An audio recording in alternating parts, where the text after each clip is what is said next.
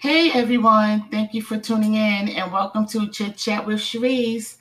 I am your host, Cherise, and this is where we come to help and heal as one through comfortable conversation coined as Chit Chat.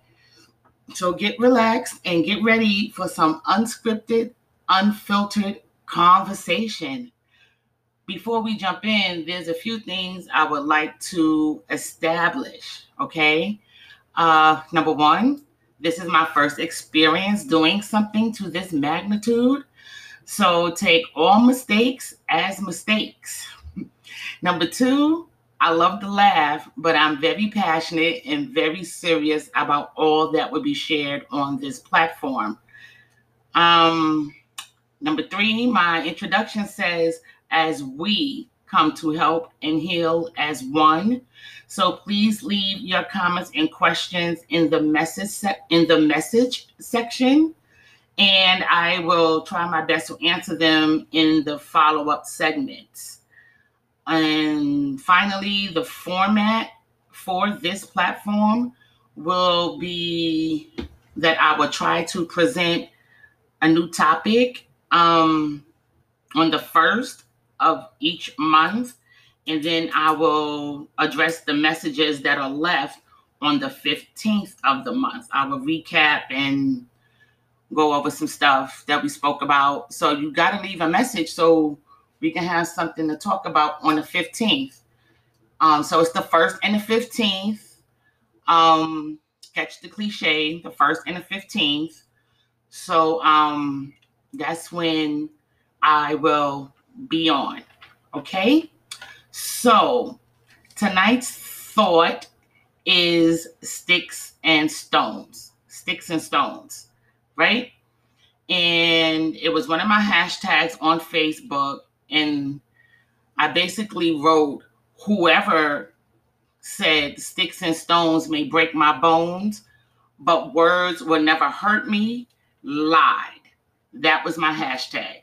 Whoever said sticks and stones may break my bones, but words will never hurt me, lied. Right? So I found out who said it. It was a guy by the name of William Kingslake, and he wrote it back in 1830. And he wrote this little rhyme to help children overcome name calling and being tormented. And instead of fighting and retaliating physically, they, I guess, was to say this little rhyme of sticks and stones may break my bones, but words will never hurt me, as a way to diffuse the taunting and the name calling. And I'm pretty sure that he did that with good intentions for the sake of the children. But words hurt.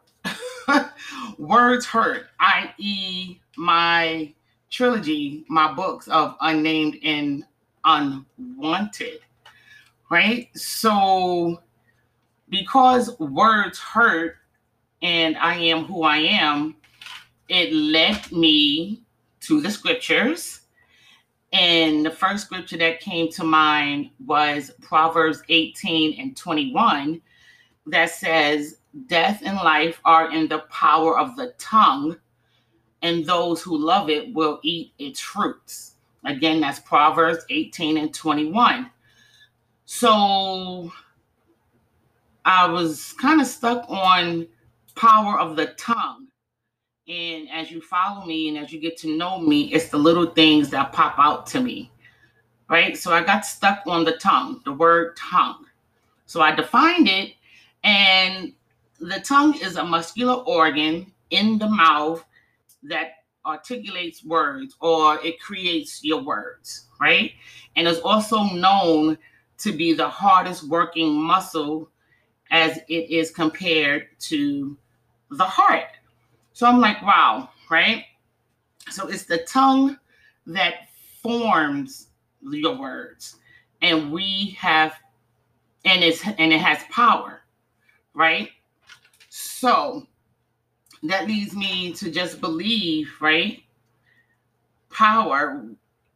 is the power of the tongue, that we have control over that muscle to speak life and death, right? And the power in the tongue is not the mouth. The power is in the tongue, and it's not the mouth, right? Because it's the tongue that forms your words that we speak. So it's almost premeditated, it's almost planned if someone hurts you with words, right? I'm just talking. This is unfiltered and unscripted, right? So I'm just thinking out loud, right? So we can pretty much control that. So before you open your mouth to speak the words that were formed by your tongue, you have power to control it. You have power to not say what was created, because you have to think it before you speak it, right? So we have the power to control what we say. We can speak life over somebody. We can speak death. We can speak good. We can speak bad. We can hurt or we can heal. So I'm also just led to believe that it's also a choice of what we say to people, right? So the latter part of Proverbs 18:21 says, and for those who love it will eat its fruits, right? So then that got me to thinking, people love what they do, be it good or be it bad. People have a choice to speak good or bad, right? So I just want to encourage people to watch the pattern of people who really have anything nice or anything positive or anything uplifting or encouraging to say. You watch the patterns of that. It's something. They can never celebrate you. Or here's what gets me, right? When stuff happens for them, they want you to throw a 3-day weekend parade, but when it comes to you, they have nothing nice to say. Or it's just a bland, that's nice, or congratulations, or whatever, if anything at all. Not saying that it's abusive, but it can be. It can be. You know, you have to learn the people around you, you know. Just be mindful of it. It's if you see a pattern, you definitely have to watch out for people. And I would even suggest you just detach yourself, you know, be cordial, handle them with a 10-foot pole, like they used to say, you know. And then also, you know, like I was saying, you know, be careful of what you allow people to say to you and over you. You know, that's the power. Life and death is in the power of your tongue, right? So you can say, no, don't talk to me that way. No, don't say that. No, I don't appreciate when you speak to me in that tone. We have the power to do that. But most importantly, and this is my platform, I should say, of deliverance, right? Be careful what you say to and over yourself. If you read my story, and this is why I'm becoming such an advocate about verbal abuse. If you read my story, that's my upbringing in the toxic relationship I had between me and my mother. And now I'm in a place, I'm an adult, and subconsciously I struggle with it because I now do to myself what she did to me.